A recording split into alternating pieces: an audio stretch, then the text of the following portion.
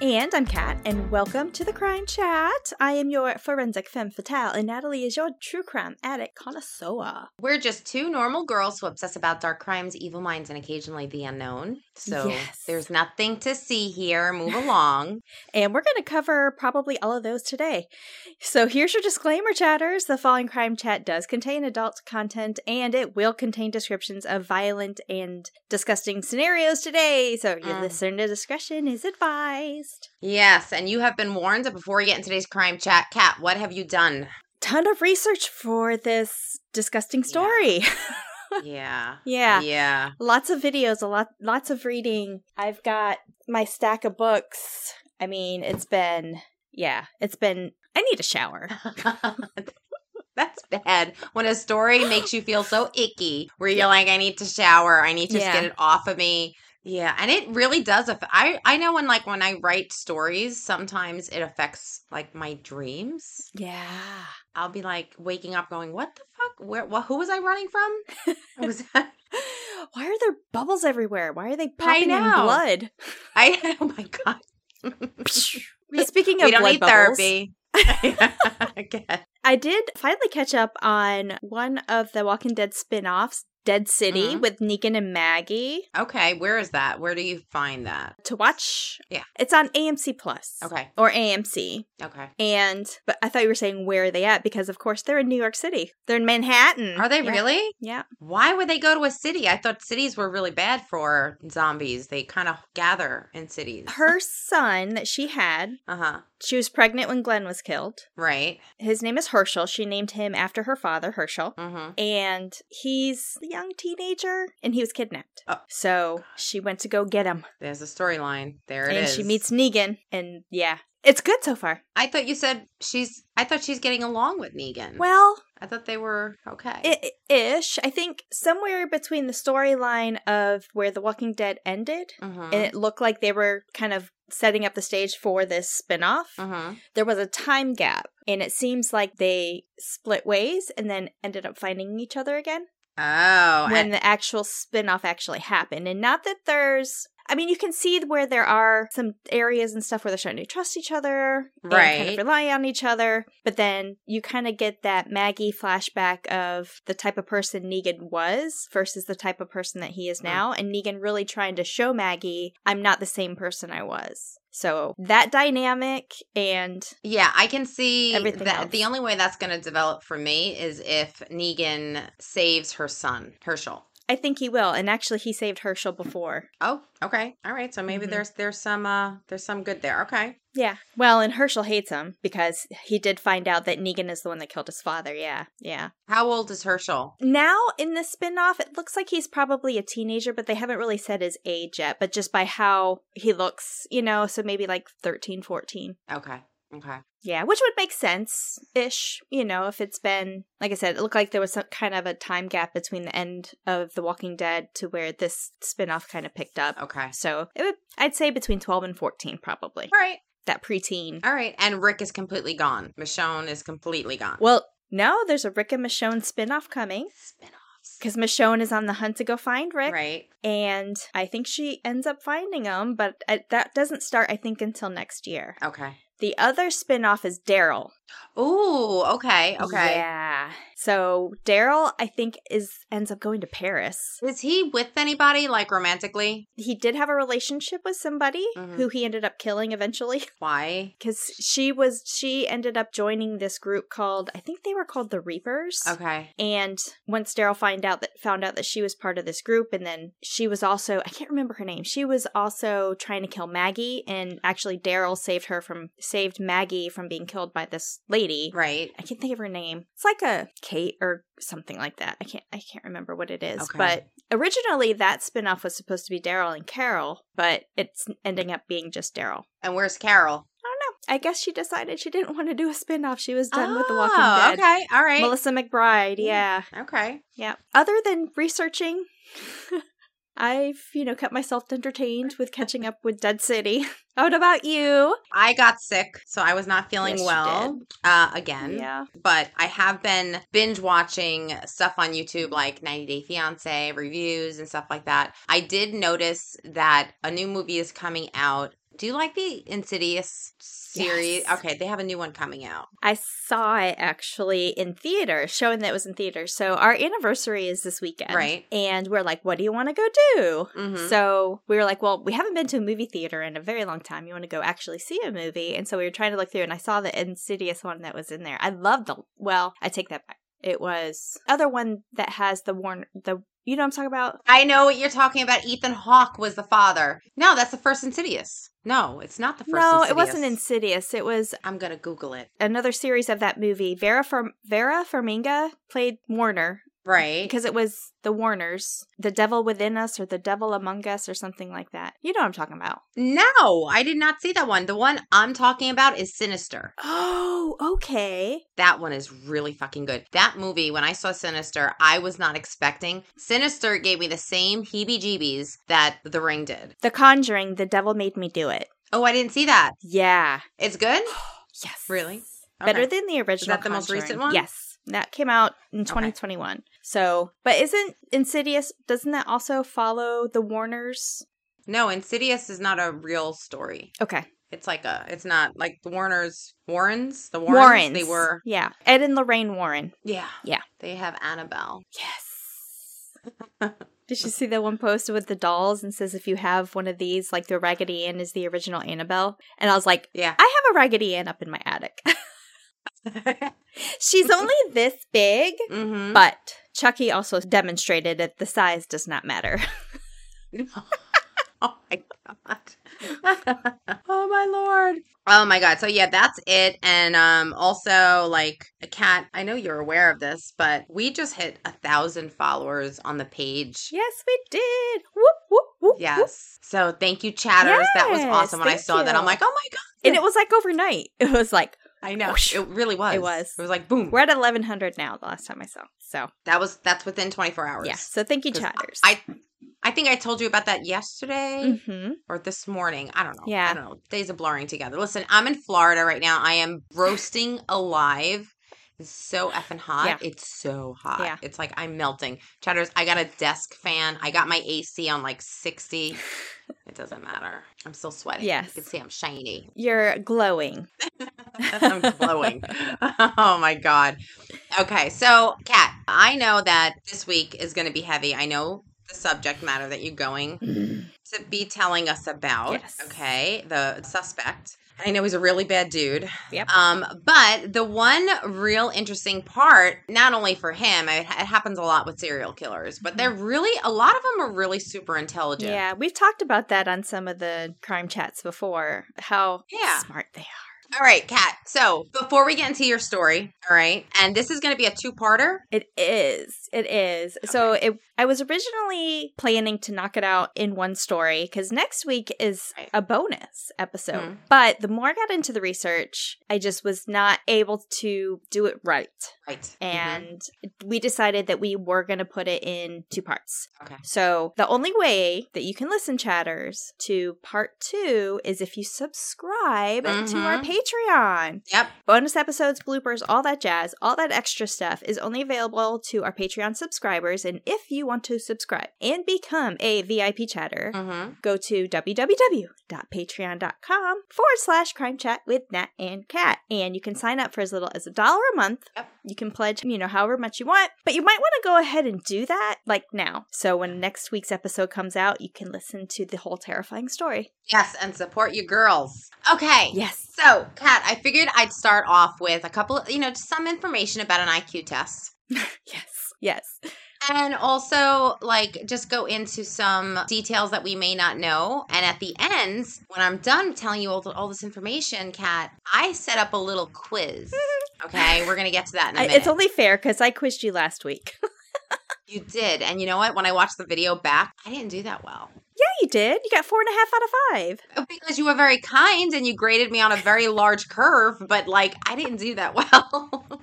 I'm not good with standardized testing. Well, we've noted multiple choice for the future. So IQ classification is a practice of categorizing human intelligence. This moves into categories such as superior and average. This is a concept introduced in the late 19th century by British scientist Francis Galton. There are many ways to measure intelligence, but the most common way is an IQ test. Mm-hmm. And when people hear IQ tests, I think their brain like goes into the faraway reaches of the earth. But it's really not that. It's not hard to get an IQ test. You just have to go online. And there's so many versions of it. And you can get, like you'll see later, you can get like ones that are really purely academic. You can get ones that are funnier. You can get ones that maybe are focused more on critical thinking. Mm-hmm. But it's fun. When I actually there were a bunch that I had to choose from, and I had to narrow it down to one. All right. Well, a human intelligence analyst, Lisa Van Derment, said people with high intelligence levels are more likely to be able to manipulate, process, and analyze information at a deeper level and at a faster rate compared to ordinary people.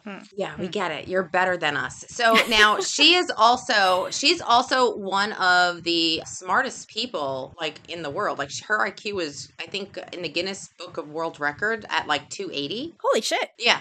That's possible? Yeah. Wow. It was like off the charts. It's like they could not like, I guess you get to a point where you really don't have they can't really gauge your intelligence because you're just knocking the tests out of that, Yeah. So the 5 most common tests administered are 1, the Stanford Binet Intelligence Scale, 2, the Universal Nonverbal Intelligence Quiz or test, 3, the Differential Ability Scale, 4, the Peabody Individual Achievement Test, and 5, the Woodcock-Johnson III test of cognitive disabilities. So those are the most practiced IQ tests that I guess, academics use. Mm-hmm, mm-hmm.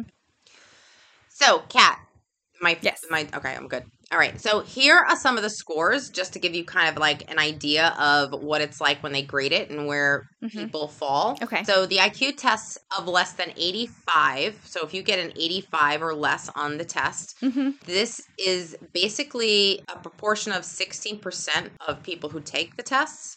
And this is actually kind of average. Okay. Anything lower than this would mean that you have a low IQ score. So this is pretty much average. Okay. An IQ test of 85 to 115, they say is the normal type, but I've heard this is actually high IQ. I don't know. I feel like they're being generous right now with their score. Yeah. Another score is 115 to 130, which is the intelligent type. And then it goes up to 130 to 145, which is what they call the very smart type, which is only 2% of the population. And test scores of 145 or above mean that you're genius or close to genius type, and that is only less than 1% of the population. Yes. Which is ironic because there's so many serial killers that actually are in that percentage. Okay. Yeah. So now, before I get into testing Kat, okay, I know many of you are asking, like, all right, so what if I score like 170 on my IQ test? Well, there are things that you can do to improve your IQ. And here are some of the things. 1, play crossword puzzles, okay? So now studies showed that crossword puzzles help reduce the risk of Alzheimer's and also help the brain function. And then another thing you could do is exercise. And I know you're a big walker and a runner. And I play crossword puzzles every day. Oh, my God. Okay. So they say that of course you do. Of course you do. They say walking 30 minutes a day helps the body produce BDNF, a molecule that leads to the formation of new neutrons. Another thing is learn to play a musical instrument. That is actually shown to stimulate the cerebral activities in your brain, which controls memory function. Some supplements you want to go by, vitamin D. Vitamin D is found to metabolize, the body metabolizes vitamin D in the cerebellum regions, which are related to the processing and formation of new information. Another one is get some sleep. Go to sleep, okay? This actually helps your brain relaunch like a reboot when you go to sleep. Yeah. Something else that's really simple that I don't do enough, deep breaths. Sit down, take a deep breath. What do they say? In through the mouth, out through the nose. In through the nose, out through the mouth. In through the nose, out through the mouth. And it's like, what do they say? It's like 5 seconds in, 7 seconds out. And then you hold it. Right. Once you breathe all the way in, you hold it for a second. And then. Right.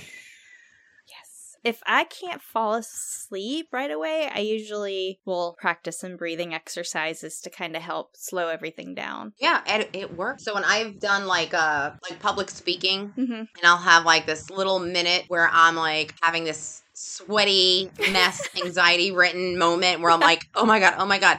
All I have to do is breathe, and your anxiety levels go down, and you kind of like, it's almost like the anxiety leads you to breathe in a very shallow way, and then all of a sudden your body is like starving for air, and then you get more nervous, and then anxiety. But if you just breathe, you're actually improving your brain's ability to work. So. Yeah. Yes. Oxygen is good. Oxygen is good. Another thing, you can get fish oil. Yes. Our brain is made up of fat, and it's more than 65% of fatty acids in the omega group. So this basically, a lot of people say that if you just use the rule to eat fish at least twice a week, you're on a good track. Okay. I know that. Oh, squishy. Squishy. He's like, no, he's not. He's. I don't know. I just think of like the brain and like squish, squishy. Another thing, and I love this one because I don't know where or why they added one of these ingredients in there, but okay. So the next one is whole grains. Do you eat whole grains? Yes. Okay. So cereals rich in fiber combined with vegetables, fruits, nuts, and wine, literally says wine, and olive oil can fight oxidation, inflammation, and other cardiovascular risk factors such as high blood pressure. So I eat oatmeal every day. Do you? Okay. And not like microwave oatmeal or anything like that, like whole oats. Hey. There's more sugar in that than the nutrition. Oh my God. All right. Wait a minute. Wait. So what is that? What is that box? What's the oats? What's Quaker the oat oats. guy? Quaker oats. Can I fucking talk? Okay, because I've been working on my brain function. Quaker oats has an apple cinnamon. It is freaking amazing. And I will get like the multi-package. So it's like apple cinnamon, maple syrup, brown sugar, a walnut. And then I'll mix them all together. And I make my own concoction. It's really good. So get whole oats, cut up your own apples, add your own cinnamon, put a little bit of your own brown sugar in there. And that'll help get rid of all the extra stuff and preservatives that they put in. It's like an extra 10 minutes before you eat breakfast. I don't want to wait 10 minutes. I'm just saying. Okay, so, Kat, are you ready to play Are You Smarter Than a Serial Killer? All right, so these questions, there are 10 questions, and honestly, when I was pulling these questions, I'm like, really? This isn't an IQ test? But apparently it is. So I will have all the answers for you at the end. So there are 10 questions, so basically, in order to be within the 80%, you got to get 8 right. All right, you ready? Is this multiple choice? No. I looked for that. No. Okay. Number 1. You are my brother, but I'm not your brother. Who am I? Sister? Ooh, very good. Okay. All right. Number 2. Which mountain was the highest in the world before Mount Everest was discovered? Oh. Remember when Chris was talking about 14 peaks? Yeah. When we had the crime chat and they were talking about the guy who likes to climb all the mountains or whatever. It's like, I want to say like Kilimanjaro or something like that. I'm going to say the question one more time. Oh. You ready? It was a tricky question then? It's a trick question. Oh. Which mountain was the highest in the world before Mount Everest was discovered? Oh, it was Mount Everest. Because it was just wasn't discovered. Oh. Duh. You know what it is? You were overthinking the question. You were thinking of all the possibilities. Because you're smart. Okay. All right. You got 2. Ready? Number 3. A 62-year-old woman and a 16-year-old girl walk into a restaurant. A man walked past, and the women both said, "Hello, father." How is this possible? He's a pastor or a priest. Oh, ding, ding, ding, ding, ding. Okay. Number 4. A girl, 13, on her last birthday and will be 15 on her next birthday. How is this possible? She's 14. Very good. Number 5. Where do the biggest potatoes grow? On the biggest potato farm? In the ground? Ding, ding, ding. Okay, you got 5. You got 5 right. All right, number 6. Which was the first planet to be discovered? Welcome to Earth, the third rock from the sun. Very Very good. Oh boy. Okay. No, you got it right. I know, but I'm just like, Number 7. What word becomes shorter when you add 2 letters to it? Word becomes shorter when you add 2 letters to it. Trying not to overthink. Short. Jesus, do I have to worry about you, Kat? Do I have to worry about you? Oh my God, John Douglas would be proud, girl. Ding, ding, ding, ding. Right. All right, number 8. 2 girls were born to the same mother on the same day, at the same time, in the same month and year, and yet they are not twins. How is this possible? 2 girls were born to the same mother at the same time in the same year, and they're not twins. One ate the other one? Like I ate my twin in the womb? Oh my God. No, it's not that dark, but you're kind of, it's hot. You're hot, but it's not that dark. Okay. You're moving in the right direction. They're conjoined twins. But you said they're not twins. Not twins. Want a hint? Sure. There's something else. They're not twins. There's something else. Well, that's not much of a hint.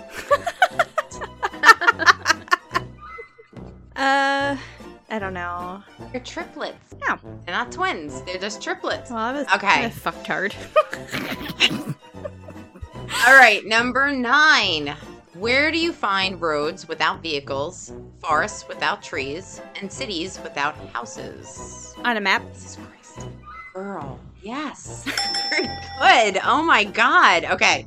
Number 10. If you multiply all the numbers on the dial pad of your cell phone, what is the answer? A phone number. 10 numbers. 0, 1, 2, 3, 4, 5, 6, 7, 8, 9. So if you multiply all that together, what would it be? Can I take my phone out and multiply it?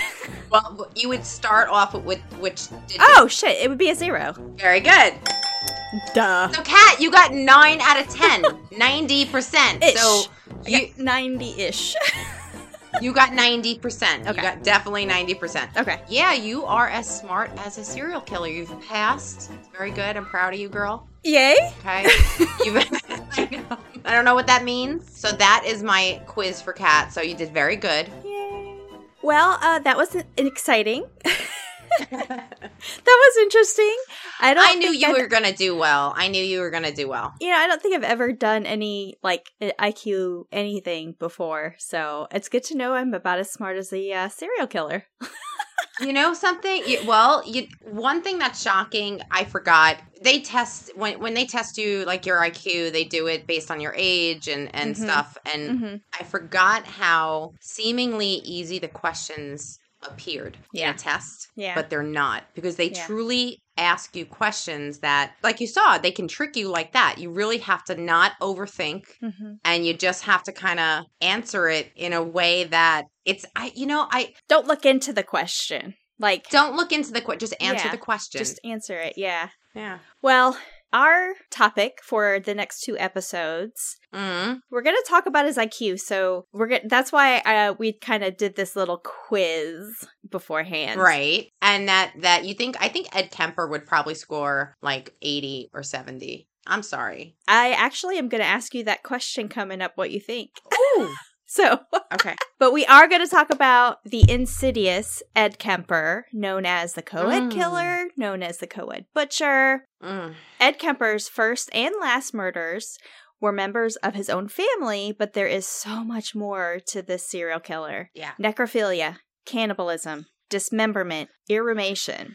4 absolutely terrifying words, all summed up into one giant monster. His methods: shooting, strangulation, blunt force trauma. This Coed killer first killed his grandparents in 1964, then 6 college girls from 1972 to 1973, who he picked up hitchhiking. And then lastly, his mother and her best friend were also killed in 1973. 7 of his 10 victims were beheaded, including his mother. How? Why? What makes a serial killer tick? Now, Nat and I are not the only ones who have had questions about these types of murderers like Ed Kemper. There are crazy people like us out there? Yes. We're not the only ones? Yes. One was Dr. Ann Burgess. She is a Boston College professor at Connell School for Nursing. Armed with scholarly knowledge of sex crimes, victimology, and criminal psychology, as well as research skills, Burgess recalled her interview that she had with Ed Kemper, and she said the following, quote, "He was very articulate. He had a voice that carried well, that I guess sold well. He had enough of a personality that wouldn't offend people, unlike some of the other people who were clearly offensive. He was very personable and didn't appear to hold back. He also knew exactly when his fantasies for killing started," end quote. Burgess also worked alongside the FBI's Behavioral Science Unit. Yes, I am talking about the John Douglas. Hottest man in the world. John Douglas and his partner, Robert Ressler, who interviewed Ed Kemper a handful of times. They did this in order to evaluate the lives of serial killers and try to understand what makes them kill. Now, what Douglas and Ressler found were 3 personality traits: manipulation, domination, and control.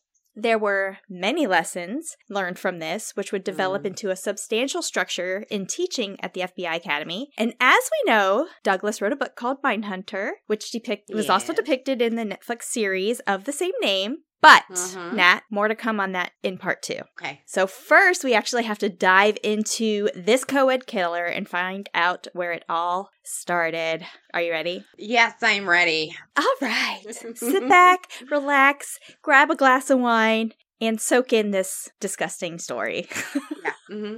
Edmund Emil Kemper III was born December 18th, 1948 in Burbank, California, to Clarnell Elizabeth Stage, then Kemper, and his father, Edmund Emil Kemper Jr. His dad was known as E.E. for Edmund Emil, right? So I'm going to just refer to him as E.E. Emil is, yes. I had a friend named Emil. Emil, that is, what nationality is that? I'm going to have to, I need to look that up while you're talking. Go ahead. I'll find out. Okay. I'll find out.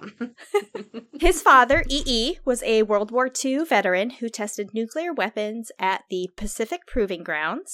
The Pacific Proving Grounds were located on a number of islands in the Pacific Ocean, kind of near Guam, called the Marshall Islands. Okay. So after his tour, E.E. returned to California and began to work as an electrician. Clarnell, Ed Kemper's mom, often complained about E.E.'s quote-unquote menial job as an electrician. And E.E. would later say, quote, "Suicide missions in wartime and the atomic bomb testings were nothing compared to living with that woman," end quote.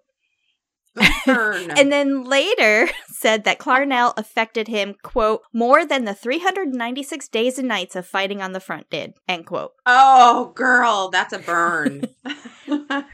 You roasted her. Okay. Ed weighed 13 pounds at birth. What? That's a big baby. Wow. And his size had a huge effect on his entire life. Wow. By the age of 4, Ed was a head taller than other kids his age. He was the middle child of 2 sisters. He had an older sister named Susan and a younger sister named Allyn, Allyn. I believe that's probably how you pronounce it, or Alyn.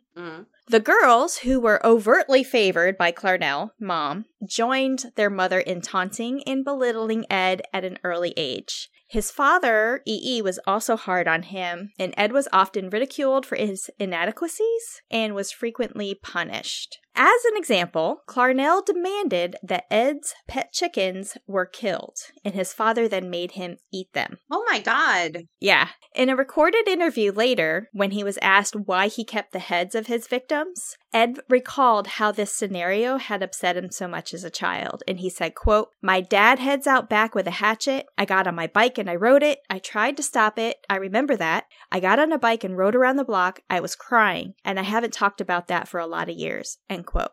Now, put a nugget in that for later. Okay. About the chicken heads. Okay. So according to his own account, Ed's dark fantasies and morbid imagination started as a child. He also had 2 near-death experiences, which can be traumatic for a child. The first one, his older sister, Susan, tried to push him out in front of a passing train. What? Oh my And then later, she also pushed Ed into the deep end of a swimming pool, and he nearly drowned. Oh my God, the sister seemed a little... Oh God, okay. All right. Yeah.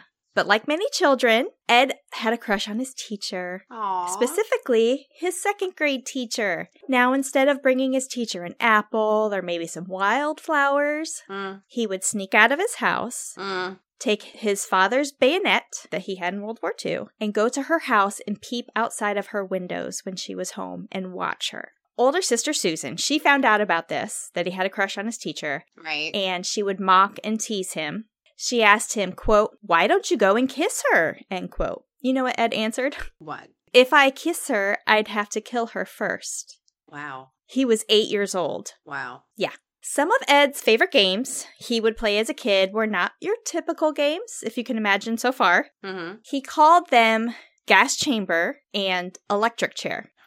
Ed would ask his younger sister, Alan, to tie him up and then flip an imaginary switch, to which Ed would then fall over and act out if he was being electrocuted in a chair or being suffocated from gas inhalation, essentially acting out his death by capital punishment. This is your second nugget. Gotta put another nugget in that. Oh, God. We're gonna bring that back up later. Okay. Ed would also often play with his sister's dolls, but he would perform rituals, decapitate them, and amputate their arms and legs. When recalling this, Ed would later say, quote, "I remember there was actually a sexual thrill. You hear that little pop, pull off their heads and hold their heads up by their hair, whipping their heads off and their body just sitting there. That'd get me off." End quote. Wow. Holy crap. Do you see why I needed to shower? Oh my, I need a shower. Oh my God. Now, after some time, dolls weren't enough, and he moved on to animals, specifically the house cats. At the age of 10, he buried one of their pet cats alive. Once it died, he went back to it, dug it up, cut off its head, and then put it on a spike. Later, Ed said that he developed pleasure from successfully being able to lie to his family about killing this cat. Again, at the age of 13, Ed killed another family cat, likely belonging to his younger sister Alan. He kept pieces of the cat in his closet until his mother discovered them. Picture this household. Mm-hmm. Yeah. Probably a little tense. A lot of abuse going on, a lot of like physical abuse, not just on animals, but I mean, there was a lot of shit going on in this household. Yeah. Well, Ed's parents separated in 1957 and then eventually would get divorced in 1961. Clarnell moved Ed and his two sisters to Helena, Montana. Ed was actually closer to his father than his mother, so the divorce and then the move was really hard on him. This is where he started to show even more sociopathic traits, and his relationship with his mother became even more dysfunctional. He would say that Clarnell turned into a neurotic, domineering alcoholic who increasingly humiliated and abused him.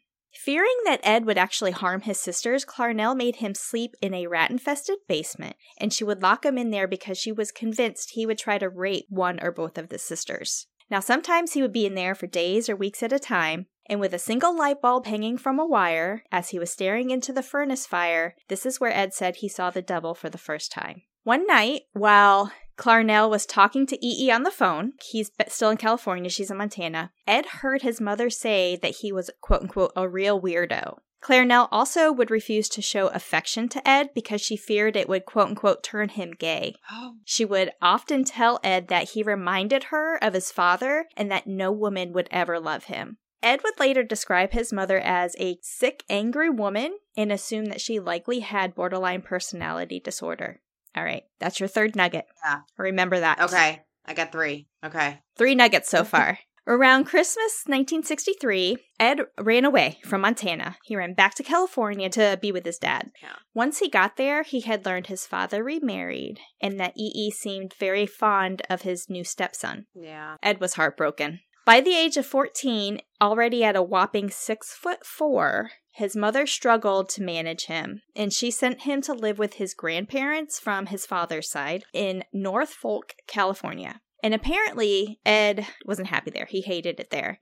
He described his grandfather, Edmund Emil Kemper Sr., as senile, and then his grandmother, Maud Kemper, as constantly emasculating him and his grandfather. And then Ed also was bullied while he was at school there. One day, once upon a time, one day on August 27th, 1964, Ed was sitting at the kitchen table with his grandmother, and they were having an argument. Ed got up and went to get a rifle his grandfather had given him the Christmas before. Right. Now, a side note, this rifle actually had been taken away from him because he was using it to, go out and kill animals for no reason. So the grandparents took the rifle away from him, but he went and got it, went back into the kitchen. Maud allegedly said, quote, "Oh, you'd better not be shooting those birds again," end quote. Ed picked up the rifle, aimed it at her, and shot her in the head. Then he shot her in the back twice. Some accounts I also read say that she also might have suffered from postmortem stab wounds. Now, fearing his grandfather would be upset by seeing his wife dead, Ed also shot his grandfather when he got home. And Ed later admitted that he killed them just because he wanted to know what it felt like. After he killed his grandparents, he called his mom, and he told her what he did. Yeah. And then he called the police. As the police arrived, he was waiting on the front porch. Of course, he was arrested, and he was charged with killing his grandparents. Understandably, Ed would undergo a psychological evaluation as well. Right. Deemed unfathomable for a 15-year-old to commit such murders, a court psychiatrist diagnosed him with paranoid schizophrenia, and Ed was then sentenced to a maximum security building for the criminally insane called Atascaro State Hospital in St. Louis Obispo County, California. Blech. Now, one psychiatrist named Donald Lundy later recalled his analysis of Ed as an adult, saying, quote, "In his way, he had avenged the rejection of both his father and his mother," end quote, by killing his grandparents. Yeah. While at Atascadero, he became a model patient, and he was actually trained to administer psychiatric tests to other patients. What the fuck? All right. He was a model patient. Oh. He was smart. Yeah. One psychiatrist said, quote, "He was a very good worker, and this is not typical of a sociopath. He really took pride in his work," end quote. Ed also became a member of the Jaycees, and it's also claimed that he helped develop some new tests and new scales on the Minnesota Multiphasic Personality Inventory, specifically the Overt Hostility Scale, during his time at Atascadero State Hospital. So there is an actual study. He created a test. Yes. He was part of creating this new test of personality evaluation. Yeah. Wow. Now, while here, he also took an IQ test. Oh. Actually, this is the second IQ test that he took. Nat, knowing what we do about IQ results and those of serial killers, what do you think his score was? I know his score. Okay. I want to say, and maybe I'm wrong. He took 2, but the higher one is the one that most people know. Is it 187 or 180 or 178? Nope, that's high. What is it? So his first one was 136 and his second one was 145. So most people know 145. I was going to initially say 145, but I don't know why I said the other one. So, yeah, my IQ was very low. You gave him the benefit of the doubt. I did. I got to stop doing that. So during his time at Atascadero, he was a model patient, a worker. Psychiatrists and social workers at the California Youth Authority would eventually disagree with the original court psychiatrist's diagnosis with paranoid schizophrenia. The report said that Ed showed, quote, "no flight of ideas, no interference with thought, no expression of delusions or hallucinations, and no evidence of bizarre thinking," end quote. I don't know about that, but the past doctor that said that he was not displaying any typical signs of a sociopath, like, that doesn't mean that he wasn't diagnosed incorrectly. Like, just... That's correct. Yeah. So, okay, he's a sociopath, but he may not be. He may be something worse. Well, he was subsequently re-diagnosed with a personality trait disturbance, passive-aggressive type. That's a lot of words. That's a lot of words. He's a big man. Well, he is a big man. Not only was he a good worker, an ideal patient, he was also a good listener. Ed learned as much as he could about what responses and behaviors would reveal a quote-unquote healthy person. Yeah. In his evaluation for release, he convinced the psychiatrist that he was completely rehabilitated and regarded as non-threatening. Later interviews, Ed said that being able to understand how these tests functioned allowed him to manipulate his psychiatrists, admitting that he learned a lot from sex offenders to whom he administered these tests to. Yeah, he is literally, this is a perfect example of being the smartest person in a room. You don't have to be a doctor. I know a lot of doctors that are idiots. Like, you don't have to be. He was the smartest person in that room. Oh. Yes, he was. Yeah. He outsmarted them all. So he was released on his 21st birthday, December 18th, 1969, and was awarded parole and then to be sent in the care of his mother. Oh, boy. While he was actually in the hospital, she had remarried. She changed her last name from Kemper to Strandberg, but by the time he was released and Ed was living with her, she had already gotten divorced again. So at this time, she was living in Santa Cruz, California, and worked as an administrative assistant at the University of California in Santa Cruz. As part of his parole, he would also sporadically be evaluated by psychiatrists to analyze his adjustments back into society. Another nugget. Oh, nugget number 4. Okay. More to come on this later. Okay. In addition to his mental evaluations, he was also required to attend community college, and for a time, he actually wanted to become a police officer. However, because of his now 6'9", nearly 300-pound size, he was rejected. Really? Now, wait a minute. Yeah. Is that true? When you you need to be within a certain height? Oh, is that true? I thought I was like, yeah, it's true. No, like you were an officer. So like, is that true that they will? There's like a particular height that if you're too tall, they'll say no? Well, I would think, just in my experience, I mean, there is physical agility tests that you'd have to do. You do have to be able to perform physically. Because of his size, I mean, maybe he wasn't as physically fit or, physically able to do certain things. Right. It's possible, yes. Okay. Across the board, I can't say yes or no. I mean, I think a lot of the standards are different for different agencies, but it's possible, yeah. Okay. And I'm surprised that they didn't deny him based on the fact that he killed his grandmother. Well, he was deemed sane. Oh he was cleared, and oh boy, his court-ordered evaluations from the psychiatrist. From that hospital. Visits. That hospital, that Appalachia, whatever the fuck it is, hospital in whatever, California. Appalachia. Whatever the fuck it is.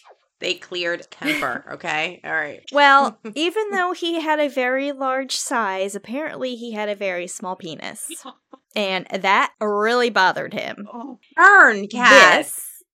Hey, it's the truth, okay? I mean, I don't know, like, firsthand, obviously, but the research that I done.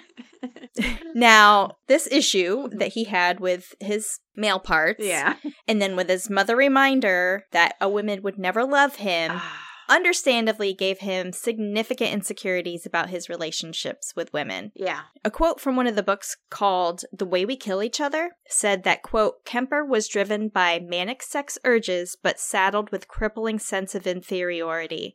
He had a small penis, which made him look minuscule and quite inept as a lover, end quote.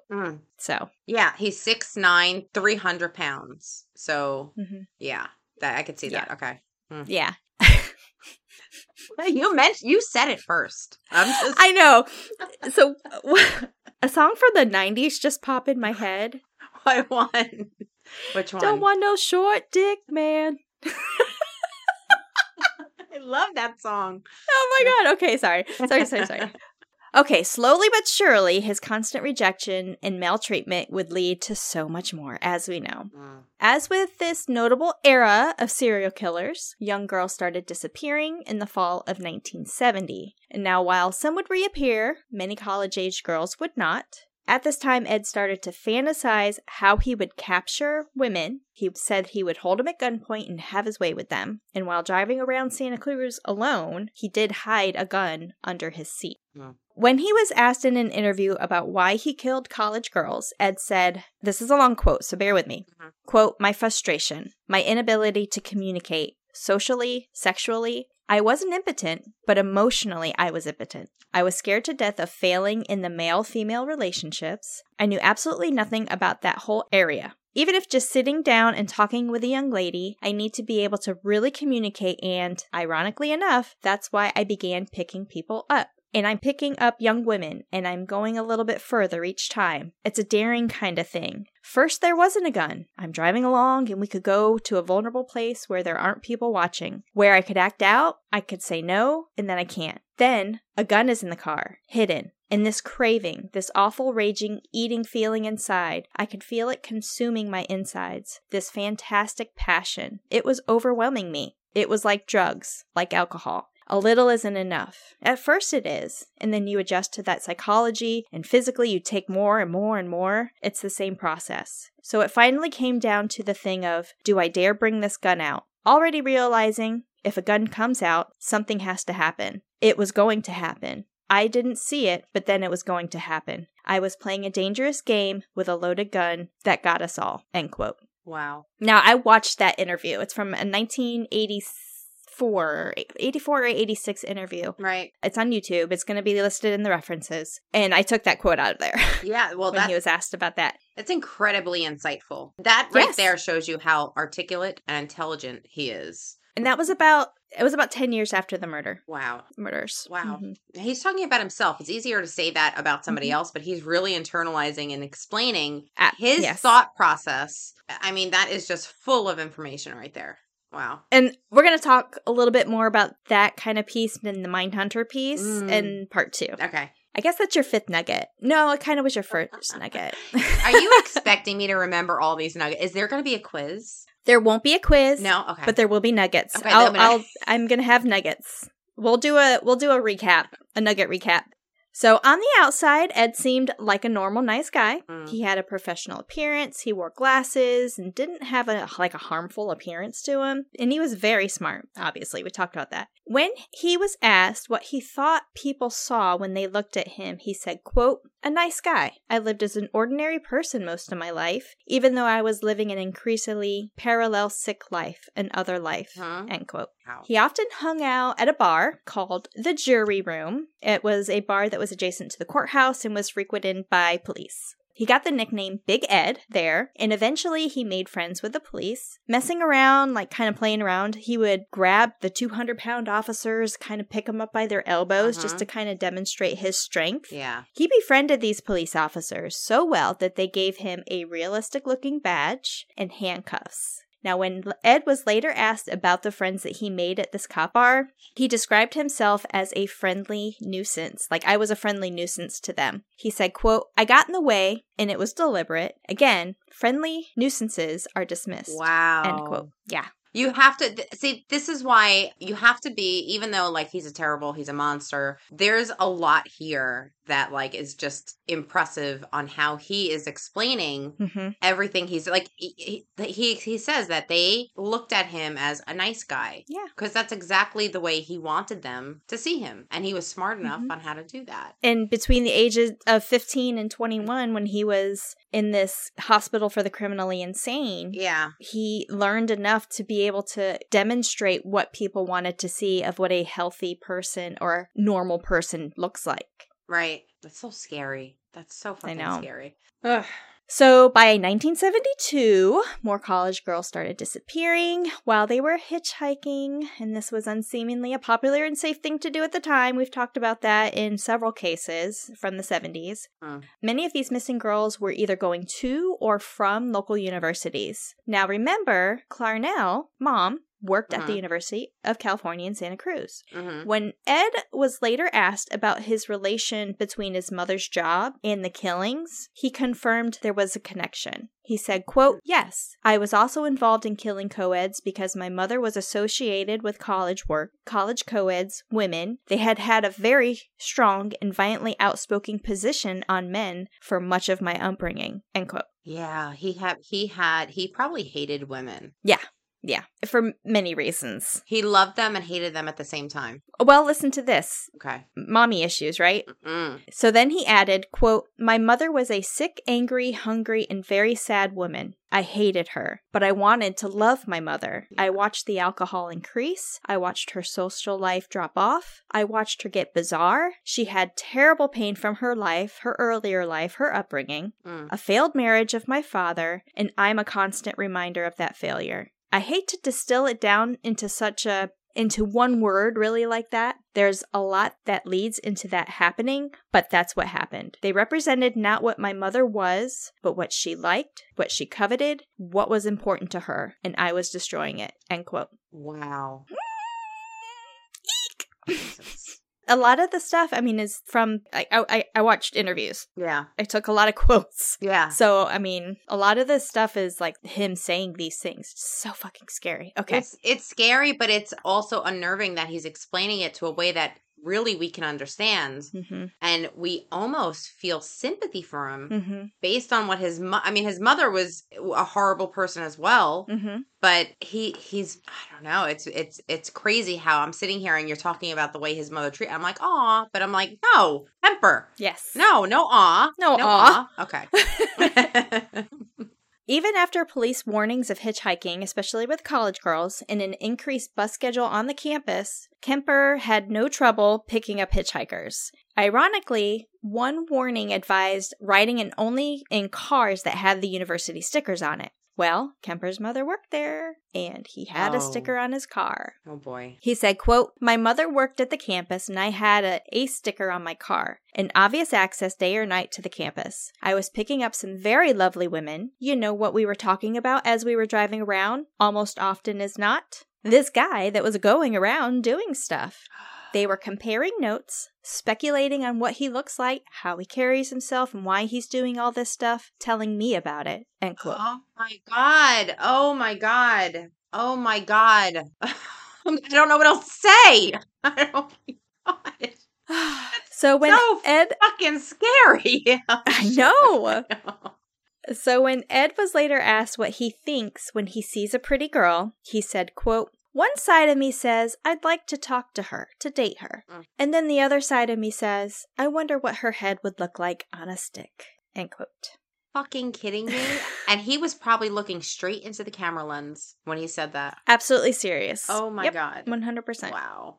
Ed Kemper's murders overlapped with another serial killer, Herbert Mullen, 1972 to 1973, which really baffled police because all of these people, dead girls started showing up. Right. Both men were actually arrested within weeks of each other, and after the deaths, there was a total of 21 people in the Santa Cruz area that had been murdered.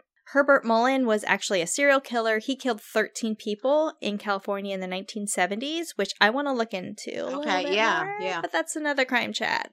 So, Nat, who were Ed Kemper's college-aged victims, and how did he kill them? Okay. What about Mama? Well, we're going to dive into that more in part 2, so remember to bring your nuggets. I'm going to bring my nuggets. Bring the nuggets. Okay, I'm going to bring my nuggets. Oh my God, Kat. Okay. Now do you see, there's so much into it. It was so hard to say, what do I not include in this, right? You needed to kind of tell the story where you displayed, his intelligence and who he is. So, yeah, I know a lot more. You just told me a lot more. I didn't know a lot of the things that you said. But now I'm assuming part 2 is more ugly than what we went over today. Because I know he's bad. Yeah, so we're gonna talk about the victims. We talked about his grandparents, and there's really isn't a whole else lot on his grandparents, which is why I put it in this part. And plus, it was 1964. Yeah. He didn't start killing these girls until 1972, so there's an obvious gap. It was 3 years after he was released from the Ascatagatopa State Hospital. Whatever the fuck. So... And in that 3 years is when he really formed himself. Yeah. And the urges really picked up. The more he hated his mother. Yeah. The more, all of this started to build up inside. He knew the kind of person that was acceptable in society. Right. He knew that kind of person is who he wanted to be. Mm-hmm. And we'll get into a little bit about that, about his reflection on himself, on what flipped the switch and why he started to kill. Oh my God. In part 2. Yes, I can't wait. Oh, you know what this reminds me of? When you say, this is a perfect example of how a psychopath can kind of manipulate what you are perceiving. So, have you ever seen that movie American Psycho? With, what's his name? The guy that played Batman. Christian Bale. Yes. Yeah. Have you ever seen it? I know of it, but I don't think I've ever actually seen it. Yeah. Okay, you have to see it. He, throughout the entire movie, whenever he was in, at work or with his friends, he portrayed himself as somebody they were, envious over.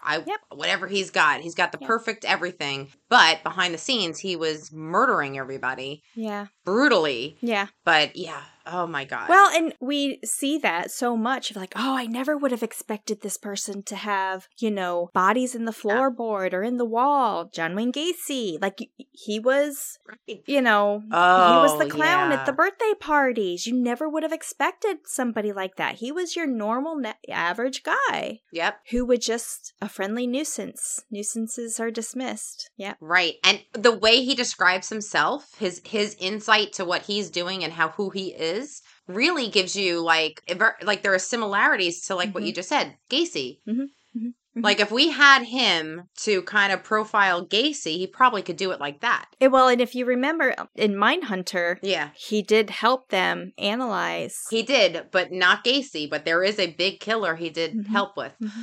Mm-hmm. See? Oh, yeah. Yeah. Yep. So crazy. So the 3 personality traits that John Douglas and Robert Ressler found were manipulation, domination, and control.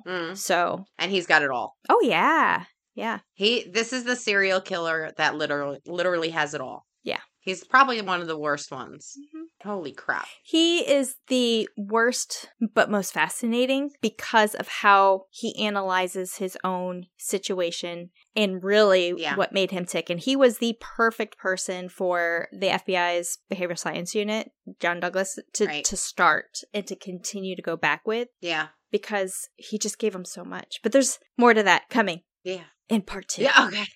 Oh my God. All right. I want to know more. I might have to binge Mindhunter again. I don't know. Yes. They're coming back with the next season, right? Season 3? It was not contracted. People are demanding it, but it's not contracted. They've never set a date for it, and they've released the cast to go do other projects. So I don't know. Oh my Lord. That is a big mistake. Yeah. Big no-no. Okay. Well, thank you, Kat, for doing that. I cannot wait for part 2. I'm going to go cry in the corner. You're welcome. You've given me enough nightmares till part 2, definitely. Okay. Yeah. Well, because we don't want to leave you hanging, chatters, for more information on this case, please check out After That Crime Chat, only available on Patreon. Yes, don't forget to follow us on all of our socials, Crime Chat with Nat and Kat.